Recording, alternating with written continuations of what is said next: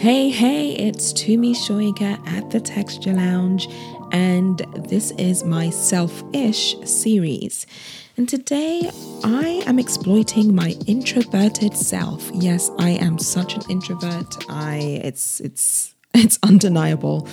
In the Selfish series, I highlight a ton of different topics that kind of weigh heavily on my mind. And today it's all about giving names the respect they deserve. I don't know about you, but I definitely have an uncommon name, and you will hear more about that shortly.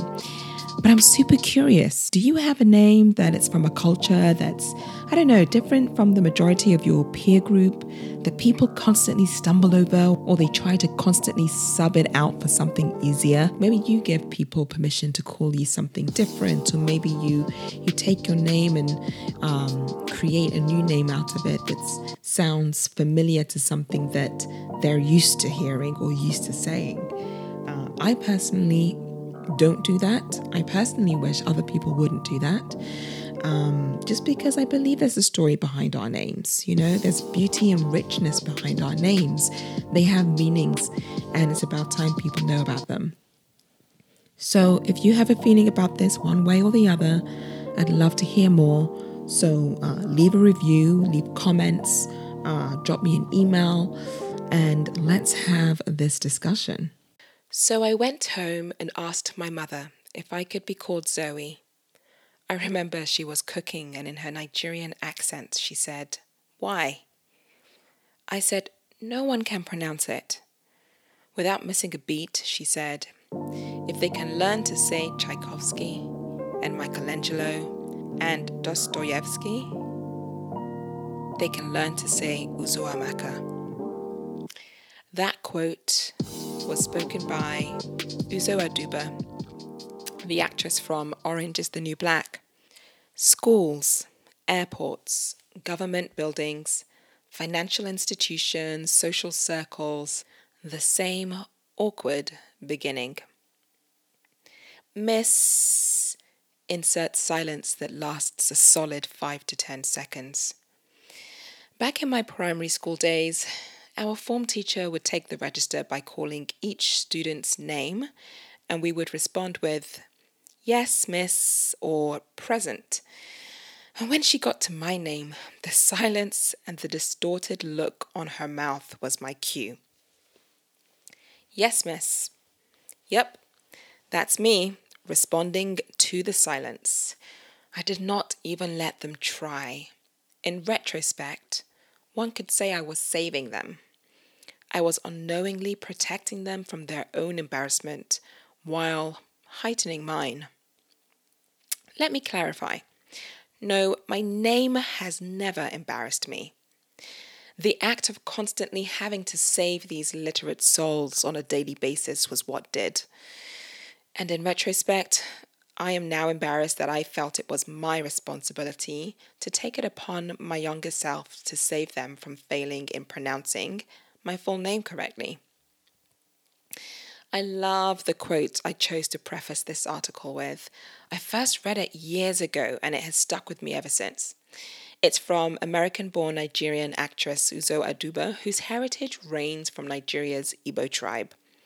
Me being a Nigerian Brit, I can tell that just by looking at her name. Just like many Nigerians will know, mine is from the Yoruba tribe. That is the beauty behind our names. The sound of our names are like dropped pins on Google Maps, a navigation tool that traces back to the very countries, cities, towns, villages, tribes, and our ancestral clan. Our names have deep prophetic meanings. In most cases, to be African means the names that have been chosen for you, and I have 25, have been chosen for you for a reason. Never just because it sounds nice. We believe our children grow up to live up to the meaning of their names, a literal prophecy and storytelling of what one's life will look like without waiting for the child to exhibit the tendencies. So yes, my name is Oluwa Tumininu, meaning God comforts me. My dad calls me Tumininu, and my husband sometimes chooses to use his full mouth to pronounce my full name, but mostly I go by Tumi, a shortened nickname given to me by my family, and certainly not by those outside of my culture who were not bothered to try, because that privilege does not fly with me. They can refer to me as Oluwa Tumininu until I say otherwise. Anyway, in my frequent travels through airports, one flick of my passport often results to a request from customs officers to pronounce my name for them, as though it's some kind of game, to which I now respond, "You pronounce it, you give it a try. Break it up into little pieces." Just like that, and unapologetically, I push the challenge back onto their plate and give my younger self a wink across the classroom during registration, like back in those days. 80% of the time they will try, and more often than not, they do get it close to right. It's only then that I choose to educate or slowly pronounce my name for them to finesse the detail, so they hear the sonic peaks and dips in all the right places. This very afternoon, I was on the phone with my UK bank. I went on to confirm all the answers to my security questions, including my full name, to which the customer service representative responded, "And what should I call you?" My response was, "My name." Of course, he went on to butcher my last name, Shoyinka, which happens to be shorter than my first, so most prefer to tackle that one thinking it's easier, but they still get it wrong. In a few months' time, I will be changing my last name to my husband's, Brooks. And by doing so, I will be making a whole lot of social introductions a breeze, because most will clutch onto Mrs. Brooks easily than Oluwa Tumininu Shoyinka.